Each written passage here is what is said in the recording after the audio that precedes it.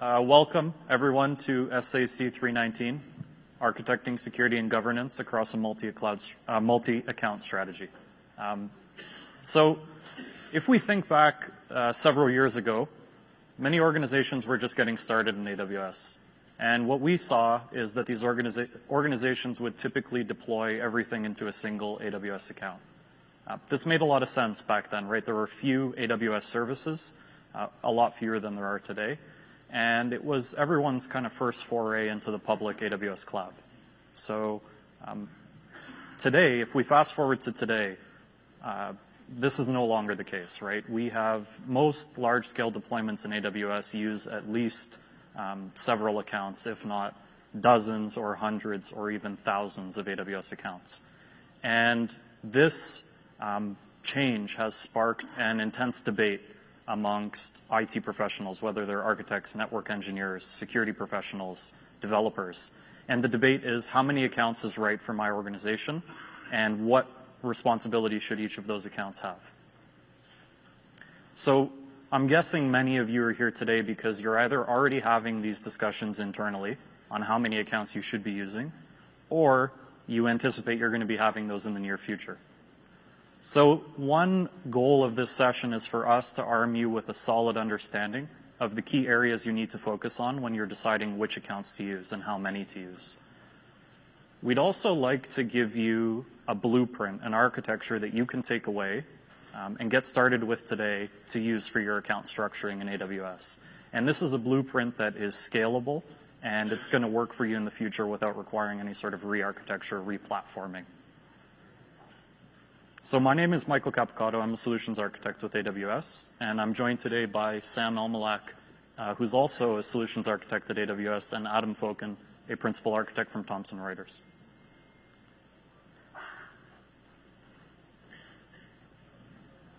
So our customers typically start their journey into the cloud with the questions, how many accounts should we use, and what should each of these accounts do? So Sam and I, first, we're going to start off by sharing the path that these discussions typically follow with large enterprises and many other organizations, because we want to save you the effort from doing this blindly, right? There's key areas that you want to focus on when you're discussing multiple accounts in AWS, and we're going to highlight those for you. We're also going to suggest an architectural pattern that works particularly well when you're using a multi-account structure, and our goal is that you can take this away and get started with it today.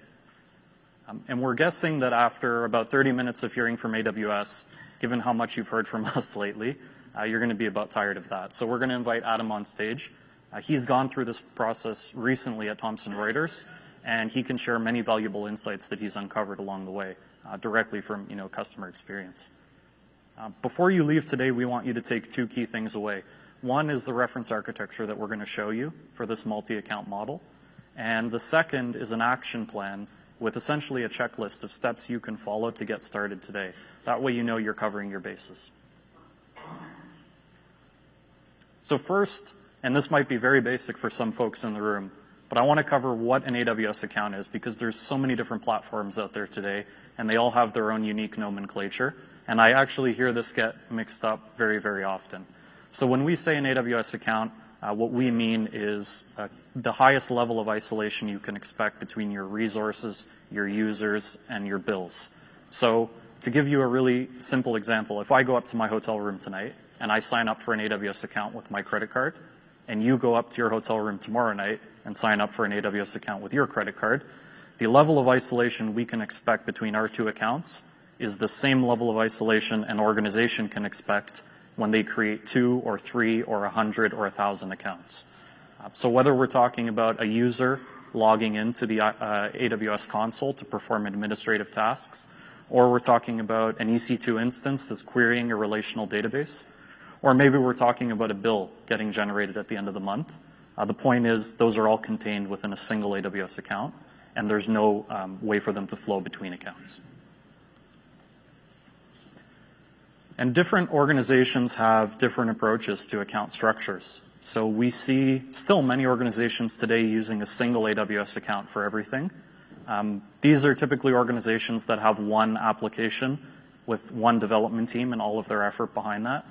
And this single account model can be useful from an overhead perspective because you just have one account to manage. You have one set of users, one bill, one set of security policies, so it's quite easy to manage. However, as you start adding multiple applications and multiple development teams and multiple projects into a single account, the overhead gets more and more and more complex. And we have customers on the other end of the spectrum, customers that actually have thousands of AWS accounts. And these are typically customers who have many products that they own, and they operate independently from one another. So they might have unique, different IT teams, different development cycles, completely different applications, and they're segregated from one another. And using thousands of accounts, of course, causes you to have a lot of management overhead from an account management perspective. However, the security isolation that you get between your resources and your users is awesome. And your billing separation is also a very clean picture, right? Account A gets bill A, account B gets bill B, and there's no concept of, who incurred this charge. We're guessing that most of the folks here in the room tonight are going to fall somewhere in between this. So you're probably not going to have thousands of accounts, but you're probably not just going to have one account, or else you wouldn't be here in the session, I'm guessing. And before we talk about why using multiple accounts is good, we want to talk about why using one account often isn't enough, and hopefully these ring home with you. The first is you may have several development teams. Containing all of these teams within a single account is possible, but if you want to, say, prevent Team A from affecting resources of Team B and vice versa, you require pretty complex IAM policy and a pretty robust tagging structure to do this. And if you make a mistake in the IAM policy or the tagging structure, all of your efforts go out the window, and you can have pretty catastrophic results, right? Think about an administrator from Team A going and deleting a production application from Team B. It's something you don't want to happen. You also have resource isolation. So you might want to not just isolate users, but you also want to ensure that your applications maybe can or cannot talk to each other. Imagine you have a database with really sensitive information in it for a specific application. You don't want all your other apps to be able to just go and query that database. So now within a single account, you have to think about locking down your network ACLs, your security groups, preventing VPC peering connections, essentially a very sophisticated network policy to make sure that those resources can never talk to each other. And we talked about security controls already for both of those other items, but you might also have different business units with different independent processes from one another. Maybe they use different development and deployment pipelines. Maybe they use different identity providers. Containing these within a single account scales the complexity a lot. And finally, billing. This one's really interesting because in my experience with a lot of enterprise customers, billing is often the driving force behind moving to a multi-account model, because these organizations quickly realize that within a single account, unless they have a very, very robust tagging policy and they ensure that this is being followed 100% of the time, it becomes a nightmare to backtrack and say, which of these 100 development teams caused this charge and how can I build that back to them? So moving to a multi-account model obviously solves a lot of that. And here's some of the kind of pros and cons of using multiple accounts. So first, you have complete security and resource isolation between accounts. And you can, of course, open up paths, right? You can peer a VPC in one account with a VPC in another account. But from a security perspective, it's much easier to start with no access and open things up, as opposed to starting with complete access and hoping that you lock down every possible path. It's also a much smaller blast radius, so it's going to be a lot easier to explain to your CTO that one production application went down because of a mistake instead of all of your production applications. It's still not a good story, but it's better. And simplified billing, I've mentioned this a few times already, but account A gets bill A, account B gets bill B. So if you segregate out those accounts based on either project or business unit or maybe application, you're going to have a bill for each of those, and it's clear who spent what. Now, some of the negatives of using multiple accounts are the fact that there's quite a bit of management overhead to set up these accounts, and also to ensure that they're being held to the right security bar, the right network bar, et cetera, et cetera. However, we're going to give you some good strategies today on how you can automate this. And we really feel that automation is the answer to a lot of the overhead and complexity that arises from using multiple accounts. You're also going to have slightly more complex security policies because as you create all these accounts, you're going to want to ensure that your InfoSec team has insight into them and can enforce policy in them. But again, this can be automated.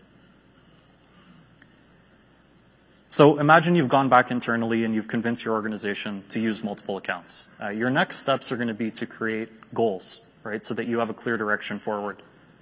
And the first we already mentioned is automated setup of accounts. You also want to make sure that the account structure you're using is scalable so that as you grow, that can grow with you and you don't have to re-architect things. And you're going to want to ensure that it's a self-service model where you enable your teams to go and deploy their own infrastructure without manual processes in place to limit their agility. Of course, you're going to want to keep the guardrails on them at the same time to make sure they don't go crazy from a security perspective or from a cost perspective. You want to ensure that those accounts are auditable. That way you have insight into them and you can achieve any compliance programs that you're a part of. And also flexible. The reason we mention flexible here is because we've seen the flip side, the mistake where organizations follow a very, very rigid account structure approach. And the honest truth is that the model we're proposing and any model that you'll come up with, it's not a one-size-fits-all thing, right? There's going to be unique edge cases where the structure doesn't fit everything you're trying to do, and it's okay to stray outside of that once in a while as long as you follow those guidelines. So first, what accounts should you create? We mentioned a billing account. You want to have one master billing account that all the bills roll up into. This simplifies things from an accounting perspective. You can pay in one place and see what people cost you in one place. And then a security account. This is going to give you both auditability into all your other accounts, and it's also going to allow you to enforce policy in those accounts. Do things like network scanning and et cetera. And then the third main account that you'll want to create is a shared services account. This is going to host things such as your identity provider, possibly your development and deployment pipelines, any other tools that are going to be shared across all of your AWS accounts. And each of these you're just going to create once for your whole organization. And the rest that you see along the bottom, whether it's a sandbox account for someone to play around with, a non-prod account, or a full production account, these are going to be created either by business unit, by application, by development team. That's really up to you to decide. And I want to quickly outline just baseline security requirements for each of these accounts. You should make sure that you're holding at least this minimum bar. First, when you create an AWS account, you're going to have root credentials. These are the keys to the kingdom. They can do everything. They can delete the account if they so choose. So the first step is to protect these, lock them away in a virtual vault or a physical vault somewhere, and don't use them unless you absolutely need to. Then you want to turn on CloudTrail in all AWS regions so that API activity is being logged. You want to take a look at your enterprise roles that you have on premise today, right? Whether it's an IT administrator, a network engineer, a developer, what permissions do they have and how can I map this into AWS? And the way you do that is via federation. So I'm guessing many of you use some sort of identity provider today, whether it's Active Directory or an LDAP solution or something custom to you. You can actually map this into our identity and access management platform. So you don't have to spend the effort of recreating all of your enterprise users and groups and roles. You want to ensure that each of these accounts you create has a role in it to allow InfoSec the ability to audit and enforce policy in it. And finally, you might want to implement some sort of custom actions or conditions. Maybe for elevated API calls, you want to require multi-factor authentication. So these are the things that we feel you should do from day one. I'm going to turn things over to Sam now, who's going to talk to you about our architecture. Hopefully by now, you've been convinced that a multi-account strategy is something that you want to do. We talked about the accounts. Now let's dig a little bit deeper. Let's understand what these accounts will do. The first account is the billing account. I would think of that as an administrative account for the most part. It is there to allow you to be able to get a holistic view of your entire set of organization. So what spending am I doing? What does my entire organization do, and put it together? Now today, by the way, one of the services we announced with AWS Organizations that allows you to manage accounts and be able to link them and create groups, so that billing account will play a little bit more of a role when you start using that. You can enforce policies at different accounts and groupings. It's not connected to your data center because it doesn't really have resources or things in it. All your bills, your invoices, anything goes to it. It gives you a centralized view of your entire organization and your spending structure. Your volume discounts will flow through there. If you're buying reserved instances, you potentially can have them go through the billing account. And you have basically no resources. Minimal, for example, you decide you want to have invoices that get generated, distributed to your business units, chargebacks, any of those things. You may choose to run them in the billing account. You could choose to run them in shared services, but some customers may choose to do this. So I would try and say, have as few resources as you can in that account, but use it to give you that consolidated view, and ultimately when you leverage AWS Organizations, be able to create the groups and the different roles for those different accounts. Security account. If there's one account that I think you should create, it is the security account. This is going to be one of the most critical accounts that you'll work with. And if it lets me forward, I'll be able to tell you about it. So one of the first things that you have to do, or we recommend that you do, is you link all of your accounts to your billing account. So you can't see it up there, but there's a green arrow that goes from your security account up to your billing account. Your bills, everything will go up there. So you'll have the visibility into it. From there, you will enable CloudTrail. CloudTrail is a log of the API calls that you make within your account. Enable it across every single region, and I cannot emphasize this enough. You can go and enable it for one region, but if somebody does manage to break into one of your accounts or compromise something, they could go launch resources in a region that you're not normally using. So whether you're using that region or not as part of your corporate strategy, enable it across every single region. And have those logs go to the security team's account. You might have optional connectivity to the data center. Maybe you have some security tools that you want to connect back and forth. For some customers, it's not necessary. They use the security account to manage the security. They don't need it to be connected to the data center through a direct connect. Your CloudTrail, your logs, create a bucket within that account where every single account that we ever talk about will send their CloudTrail logs in there and any other security logs. Enable MFA on that account, MFA delete on the bucket, and enable versioning. So again, in worst case scenario, somebody that goes into that bucket, even if they delete the files, you have the versions. You have MFA delete, they have to have an MFA token to delete the objects from there.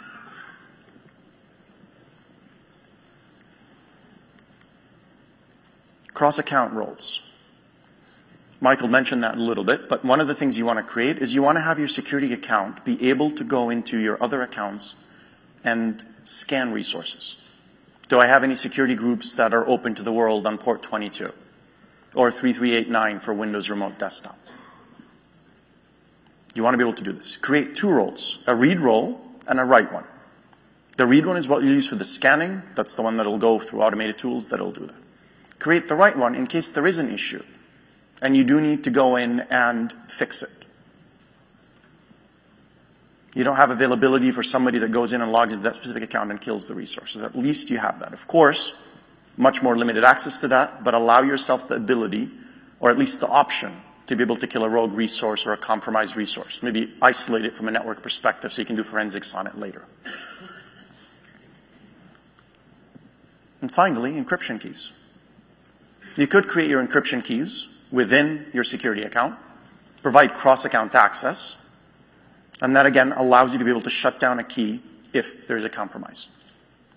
Or even if somebody does manage to break into one of the other accounts, get the data out, they don't have access to the security team's account to get the keys. You may choose to do this maybe for highly critical data, highly sensitive data, but not for everything. But it's something to consider when you're building the encryption keys within there. From there, we want to think about the shared services account. So for many of you, you might have Active Directory on-premise, you might have LDAP solutions, you might have DNS. I hope you have DNS. How do you run these sources?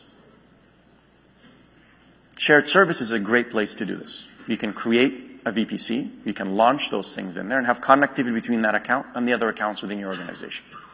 So you have a centralized DNS place.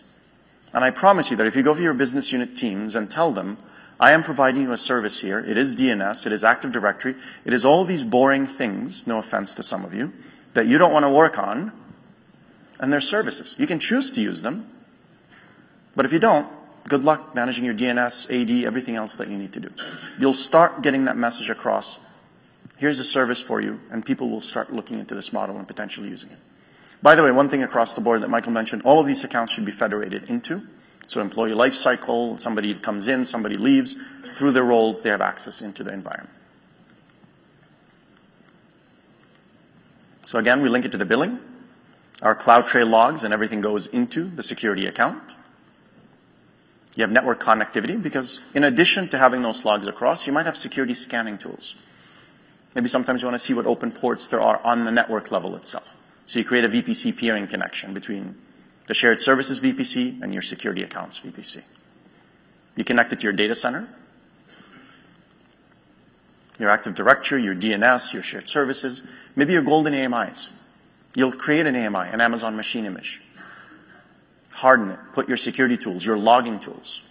And from there, you share it with every other account. They launch their resources from those hardened AMIs. And you can have policies that enforce that, whether it's before the fact or after the fact through logs and through generating reports and API calls. And you can do that from the security team's account potentially as a scan, because it might violate some security rules. For shared services, you want to have some scanning infrastructure. Now, in this case, it may not be not the security ones, but things like inactive instances. Am I paying for resources I shouldn't be? I'm maintaining my snapshots. By the way, we released a solution recently that helps you manage snapshots where you can configure schedules and deletion and things around them. Improper tags. Is every resource I have properly tagged? One of the things you want to keep in mind is you want to tag your resources and have a pretty good tagging strategy. From a billing perspective, what's my cost center? From a security, what's my data criticality? And you can start thinking across that strategy. And finally, some monitoring tools. And the second finally is Direct Connect. So if you've got a connection and you want to have an online, a private connection from your data center to AWS, because we know any company of any size, in fact, any company that's starting to look at a multi-account strategy, has got resources on premise today. You can't just flip a switch and everything goes from one to the other. It will take a process, even if you choose you want to go all in AWS. So you can provision your direct connections to the shared services accounts and generate virtual interfaces to the other accounts. And that helps you maintain the network integrity and helps you maintain that connectivity. Now, everything we've talked about so far are the accounts you create once. And you maintain them, you have strict rules and controls around them. From here, these are the accounts you start scaling out. The first account we create is the sandbox account. Again, federation into it, create the cross-account role into the security account, link it to your billing account, send your CloudTrail logs and all of those relevant security logs to your security account. That one is not connected to your data center. This is the account you play with.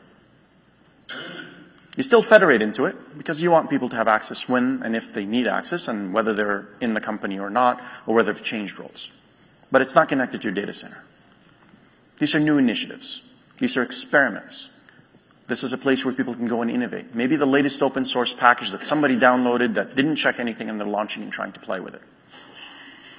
Or maybe it's just some new quick project you want to experiment with. So it allows you a place to do this. And because it doesn't have as many requirements, it's probably an easier account to get created.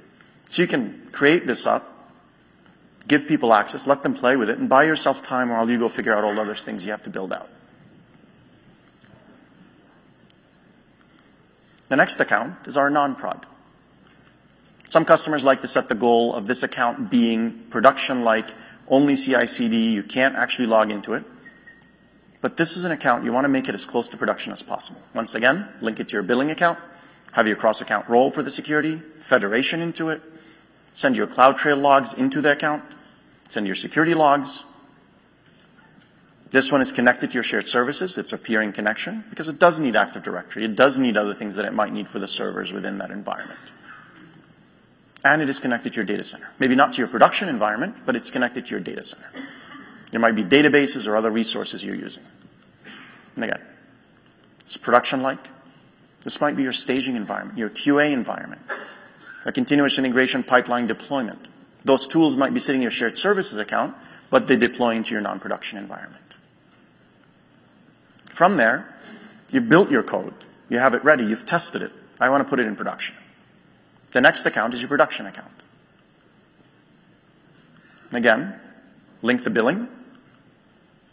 CloudTrail logs, all of this stuff goes to security. I hope by now you've memorized that and heard it enough.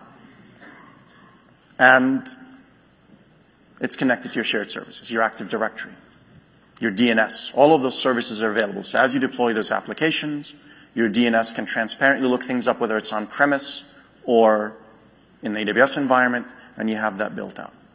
And again, you link it to your data center, either Direct Connect or VPN. In this time, you're connecting it to a production network. It is a production environment. Potentially even more limited access than your non-prod. In some cases, it might have almost no human access. It's only through CI/CD pipelines. It's only through those types of things. So it hosts your production applications. You promote things from non-prod. I hope that for most of you, you will test it in non-prod first, then you promote it. I would avoid trying to deploy things directly to production. You can, but don't do it. And it's also very limited access. We mentioned be flexible. There are some special accounts that you might want to create. There might be a use case that you didn't anticipate. Maybe you need to build a PCI solution or a PII type environment. It might be easier to prove to your auditors that everything is isolated by having that whole environment in one account, and here's what I can prove. Might make your attestation of compliance statement easier to build it out in environment. You might have a complex product or a platform with hundreds of different applications, and maybe I don't want that to be shared with everyone else. So while it might belong under a business unit, it might be worth having it be its own environment. So as you build this out, keep in mind that you want to have that flexibility and that open mind that says, let's start with this approach. Let's see where that gets us. And as we move through and see if there's special exceptions or use cases, be open. And given that everything we've done so far is intended to be automated and fully reusable, creating those additional accounts should not be a burden. I'll turn it over to Adam now to talk about Thomson Reuters and the approach that they used. Good luck with the clicker. All right. Thanks, Sam and Mike. I'm going to give you a kind of a real-world example. My name's Adam Fokin, and I work at Thomson Reuters. And a little background on Thomson Reuters. It's a global company that provides information and products for professionals, tax, legal, and financial professionals. And we started our journey about a year ago. So a little story, funny, maybe embarrassing, but last year I was able to attend reInvent, and I attended a lot of sexy talks, but after each one, and when I was networking, I would meet with people, and I'd ask them, how many accounts do you have, or who creates those within your organization, and how do you secure them? And I had all these questions, and I think people kind of labeled me as kind of the crazy guy that asked too many questions about their accounts, and so I'm in a better place now, and I will, and I'll go through exactly how we went through, and Sam and Mike laid out a great strategy for that, and ours looks very similar to that. And so, about a year ago, it's the left side. Yep. About a year ago, a bunch of technology leaders across our company came together in what we called a cloud summit. And there, we, like many of you, made a commitment to leverage Amazon Web Services for deploying and building our new applications. And so out of that, we worked with our account team, and the first thing we wanted to do was understand our current estate and figure out where we were with cloud. And I really recommend working with your account team. And what we found, and they have some tools and some ways of investigating this that isn't available to everybody. But we found out we had 400 accounts. We were really surprised. It's like, wow, we already have 400 accounts. And that really leads right away into some more questions like, well, how much are we spending? And what are they spending it on? What services are they actually spending this money on? And what are they using? How are they signing up? We found out that most people are using, we found out that they're using the domain, and then they're using their credit cards to do that. And so we found that out as well. We also wanted to know, what security posture did they have? Were they actually adhering to our security controls that we had as an enterprise? Were they actually taking the right approaches? We just didn't know. And then we hadn't negotiated any enterprise support, and so the products that were out there, they maybe didn't have kind of the enterprise view of those accounts and actually have support in case things went wrong. We did have pockets of excellence. I mean, we started this journey because some of our teams were starting to build products, start leveraging the cloud, and so we knew it was important, and we wanted to leverage their expertise in the way that we did things. And really, as we built that out, leverage them to see if what we were building from a central organization was relevant for these teams. And so we used those pockets of excellence. And so now that we had the inventory, and we knew we were going to make this commitment to the cloud, we wanted to make sure that because I was in a central services organization, we wanted to make sure the approach we took made sure that we were doing things in a cloudy way. And so we were going to the cloud for purposes of transformation and trying to change our organization and culture. And so we didn't want to regress, right? We wanted to make sure we had an approach that we kind of benchmarked ourselves when we created new services or when we deployed accounts. Were we following these kind of pillars? And one of the first ones is self-service. We wanted to have our products and our developers to be able to consume the cloud as it stands, right? We didn't want to put controls or we didn't want to put stop signs there. We wanted to make sure that it was self-service. Along with that, we really wanted to make sure that we were automating everything. And we weren't automating for speed and agility. What we were really automating for was consistency and repeatability. We wanted to make sure if we were setting up an account, we were doing all the same things within the account, and we didn't have CloudTrail in one account and not in another, or a different security posture in another. We used automation as a way to verify what we were building actually fit what we were trying to do. With that, to automate, we had to be development focused, and so we wanted to take modern development practices like Agile and apply that to the way that we built out these accounts and built out the automation. We wanted to focus on enabling. We didn't want to set controls right away. We didn't know where we were, right? And so we wanted to be flexible. We wanted to make sure that we were enabling and making sure that people were progressing and not putting in barriers right away.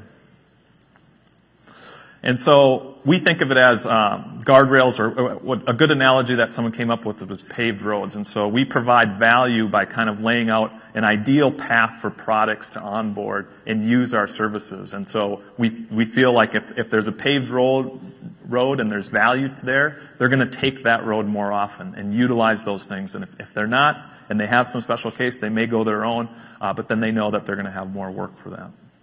And then from a security perspective, we wanted to make sure that we put trust in the developers and products' hands, but we also wanted to verify. We wanted to know our security posture. We wanted to have the framework in place so that we could do audits and do those things. And so as we went through this journey, we benchmarked ourselves and kind of always went back to this approach, and are we following these kind of ideals?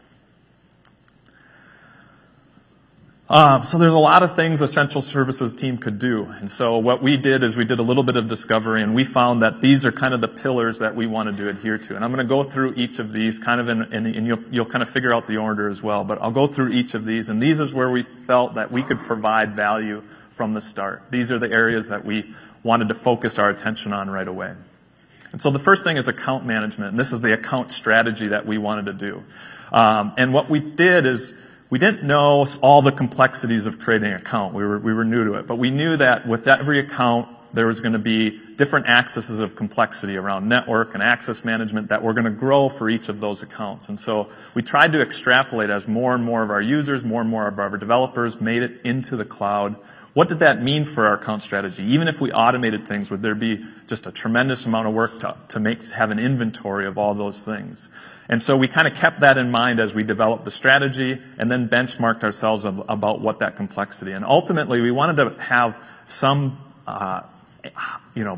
cap on that complexity. How many accounts do we think we're going to be? Is it going to be thousands or hundreds? We wanted to know that up front. And so that's how we approached how many accounts we were going to create. One of the first things we did, and is kind of an easy, low-hanging fruit, is we took those 400 accounts, and again, working with our account team, we linked them up to a central billing account using the best practices. What that immediately did is it gave us one bill to pay, and we could start setting a budget for those bills and kind of track our usage from a billing perspective. It also allowed us to start negotiating an enterprise contract because we had a kind of a consolidated bill and spend. We were able to negotiate volume discounts. And then we were able to provide analytics over all of that. So tools that could inspect that bill and give us kind of trending and what services were being used. And so we could do those types of things. And then what we did is we centralized the creation of those accounts. We didn't want to create even more accounts, or we didn't want to let people. And so we kind of put an end to creating accounts on your credit card, and we centralized that function. And so that's what really the billing account gave us.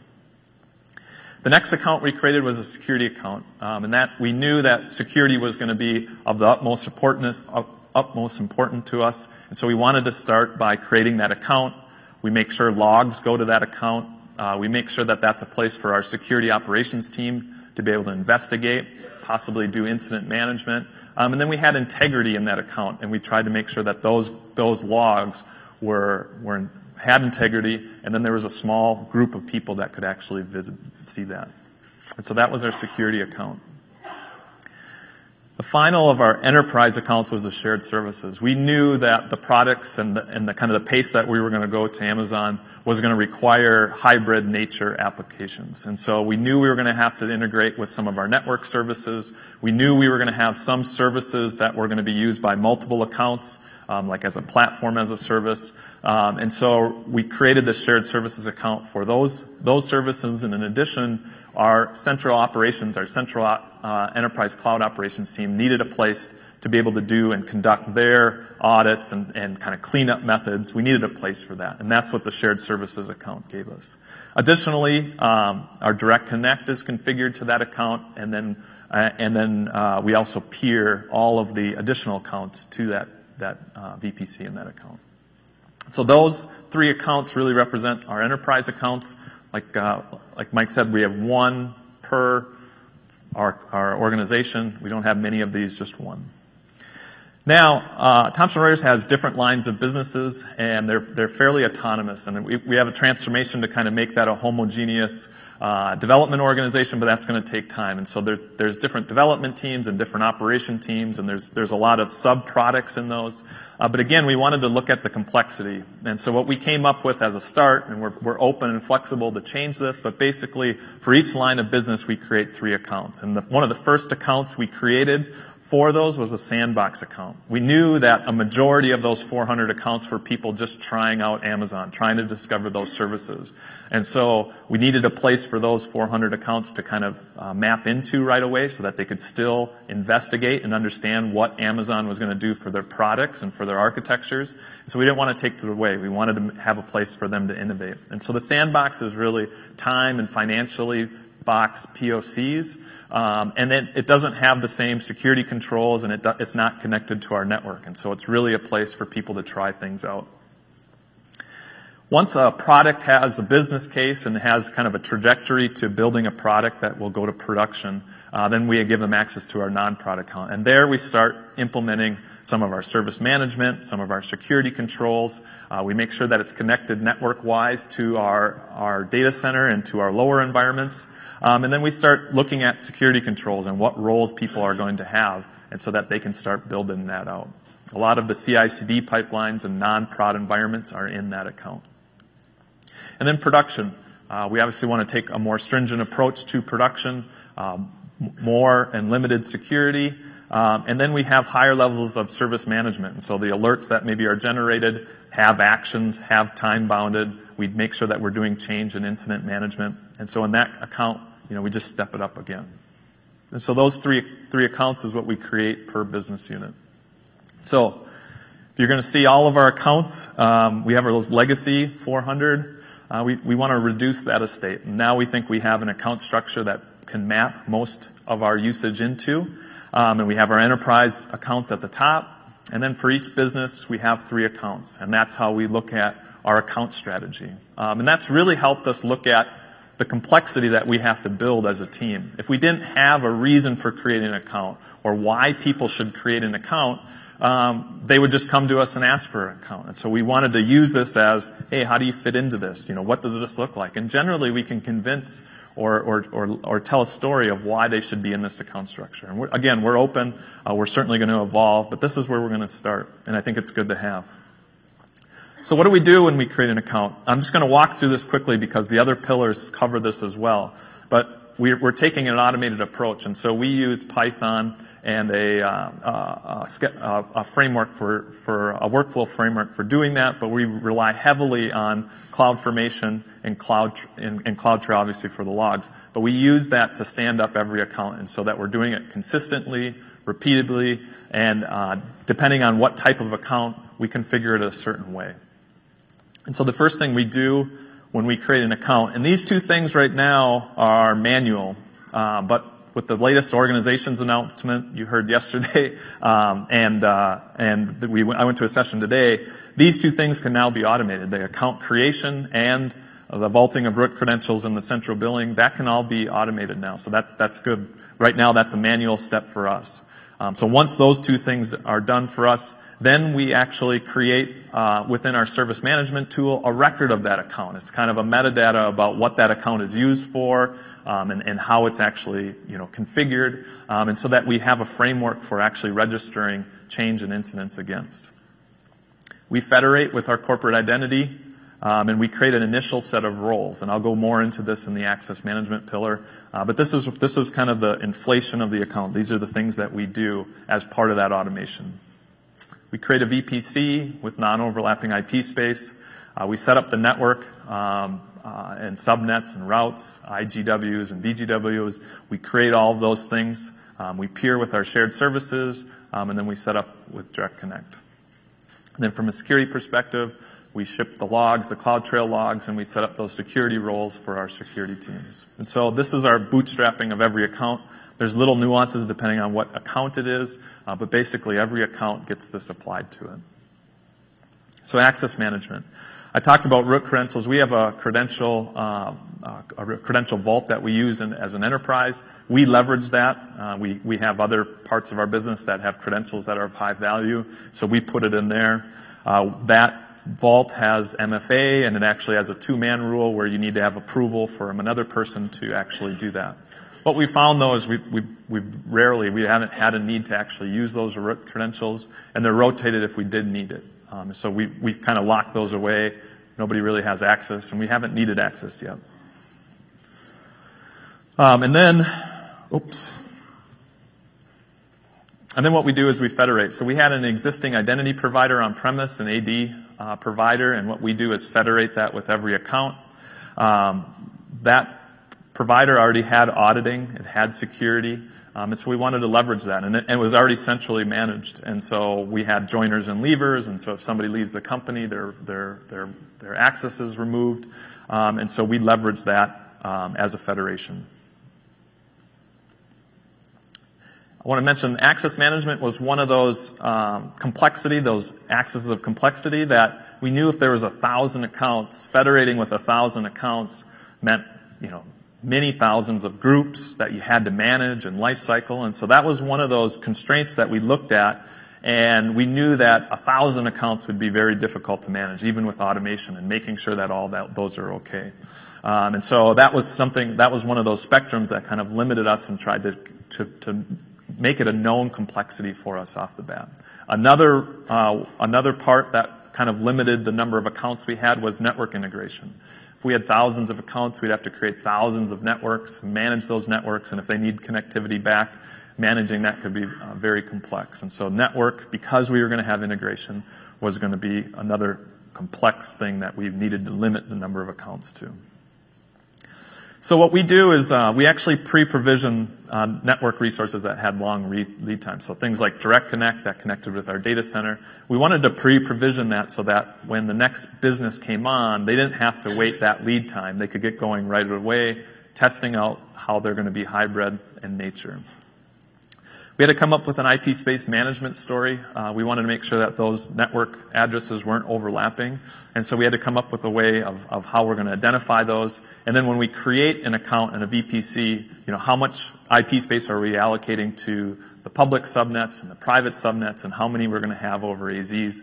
We took that into account and actually labeled those subnets appropriately within our network. Similarly, a connectivity strategy. We wanted to make sure that our users knew which data center was connected to which region or which data centers were connected to which region so that they could make good decisions on how they deployed their applications and how they would do DR. And this was really important. We're still working on this now. And then network services. We knew they were going to be hybrid, and so things like DNS, we wanted to get right. And so we wanted to be able to tell a story to our users on what things could be resolved, what services they could use to create DNS records, and then how those would actually integrate with the way that they were building things in the cloud. And so we looked at each of those, and we want to make sure that we're providing those so that we're not, again, creating another process. We want to make sure that we're enabling things like Route 53 to our businesses building in cloud, but still be able to integrate back. And so that's a very big challenge for us, was getting some of those network services right in the cloud. And then we established some baseline network controls. So within our data centers, we categorize our networks with security profiles, and then we wanted to set some baselines on, in the cloud, which networks could talk to which security zones, and make sure that that's communicated and well established for our users. And so this is what we do from a network strategy perspective. And we felt like there's value here so that every group and every product doesn't have to figure this out for themselves.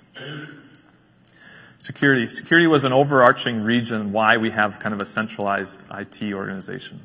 We want to make sure that people are applying their security policies and their controls appropriately. We wanted to make sure that they were using common controls. We had some benchmarks and some dashboards to give them and see so that they can see how they're comparing to their peers, but also industry benchmarks. We wanted to have them, give them the ability to do things like remediation and quarantine if an incident should arise.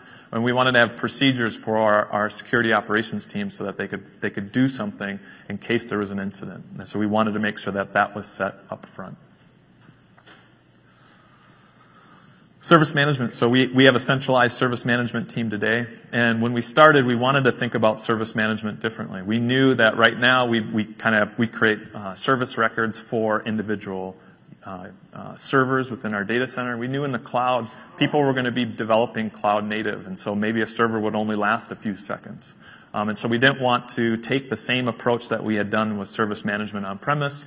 But we wanted to create a foundation so that people were still doing service management best practices. We should still be doing change and incident management. And so we wanted to enable those things by setting up a framework for that.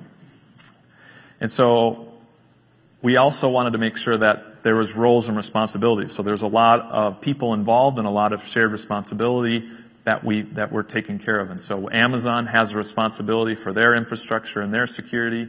We have responsibility for some of the network components and the connectivity back to the data center. And then the actual product teams have responsibility for their applications. And so we wanted to have clear, defined roles, responsibilities, and then have visibility for those teams so that people could identify where problems were and what their, do we have the right configuration items to report on that. And then, like I said, we had self-service, and so we have a service catalog that's within our service management team, and that catalog represents workflows for self-service. So again, we wanted to make sure we were enabling self-service. And those workflows really work as an integration. And so within Amazon, we want developers and product teams to use Amazon's APIs. But we obviously have some integrations, and one example is our identity provider. When we create a new group or a role, those things have to happen at the same time because they're mapped when you federate. And so we needed a catalog and a service that would do that and integrate with both of those. And so we use our service catalog to do that. And an example is AD group and IAM provisioning. Financial management. The key to our financial management story is tagging. We take a very strict approach to tagging. We do audits and we take remediation if people aren't tagging. And the reason we do this is so that we have within our bills, because we have multiple products within an account in a business unit, those tags are important so that each of those products can see their spend and their view of financial management. So we're very diligent on tagging. And so from a financial management perspective, we want to provide tools and dashboards so that users have a common way of looking at spend. And then they can see spend across at different levels of the hierarchy. So someone at a higher level within the business unit can see all of their spend, but people within a product can see their spend independently. But they're using the same tool, and one isn't saying, hey, I spent this much, and one's saying, no, well, I'm looking at this tool and it says something different. So we have a common tool set for that. Then additionally, recommendations for cost optimization and modeling our costs was centralized too. And so we have a kind of an approach to that, how we recommend services and how to utilize services based on spend. And then we start setting budget forecasts and comparing those to what's actually being spent. And then what I think is kind of cool is you can also look across products and actually compare those and possibly even, promote some type of competitiveness to say, how much does each request cost across products, or how much does a user cost? And so people could see that and actually maybe make it a bit competitive on how they're approaching financial management. The final pillar I'm going to go through is vendor management. What we wanted to do was make sure that we were negotiating and talking with our vendors in a common way, and this is another centralized function. And the first thing we did is establish an enterprise support agreement across all of our accounts, and so they all had a common approach to what level of support they would get, how we open incidents, how we actually work with our vendor, Amazon, and make sure that we're doing that in a common way. We also negotiated volume discounts. We didn't want every group having to maybe get different rates or that, so that was a common thing that we do as an enterprise. And then another big thing, and this took a lot longer and was way more complicated than I thought it would ever be, but we had to look at our existing software licenses, and we have a lot of those, and actually see what that means for moving to the cloud. Are we compliant? How do we audit that? And what stipulations do they have? And so we had to go back to a lot of our contracts and a lot of our vendors and see what did utilizing their software in the cloud actually mean. And we had to actually track that. And so if a vendor had a specific way of tracking their software in the cloud, we needed a way, or we needed a program so that people knew and we could actually log when those licenses are being used and how much of a consumption that's going to be. And so that represents all of our pillars, and those are the ways that we think about shared services. And what I'll say is, as we get into this and as we mature, we find more things that could be a shared services, things like CI/CD pipelines, gold images. As we mature and we get more momentum, then more of those things can be centralized and we can take on more. But this is what we started with, and that's how we approach multi-account strategy. So hopefully that helped you. You don't have to be the same person that I was last time and go and ask all these questions. This is kind of real world what we did. So thank you. Oh, no. Wait. No clapping yet. So thank you for staying for the whole session. We appreciate that. I know it's almost 6:30. So we'll do a quick recap. So this is the overall architecture that we're proposing. Your billing, your centralized bills go there, your security account, your CloudTrail, your config rules, your security login tools, shared services, things like your Active Directory, your DNS, Sandbox, your experiments, non-prod, your staging and dev, and production. Your production workloads, again, hopefully you're promoting those from non-prod. I'll give you a second because I see people are taking pictures. By the way, these slides will be shared on SlideShare later, with all this information will be available for you. So, where do you go from here? Define your tagging strategy. Define an automation strategy. Create your billing, your security, your shared services, and at least your Sandbox account. And once you've created those, at least you've got people that can go and play and learn within the Sandbox account while you figure out some of the other things that you're trying to build out.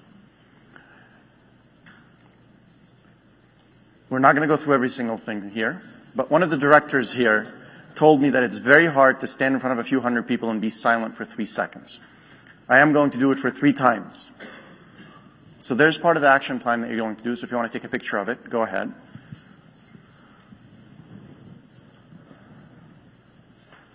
You're taking more than 3 seconds. The next one.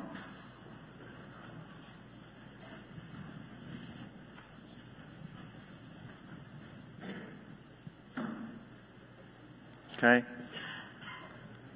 And then the final slide for creating non-prod and creating prod.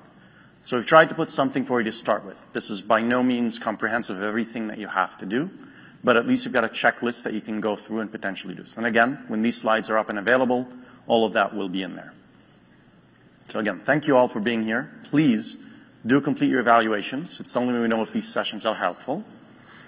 And finally, these are some of the other sessions. SAC 320, that's happening tomorrow. We coordinated with those guys. So they'll be talking more of a deep dive of specific tools and approaches and things you can do, but they're following the same kind of a methodology. The organizations one has already happened, but these are some other sessions you might be interested in. So thank you, and thank you for being here at 6:30. We'll be here if you want to ask questions.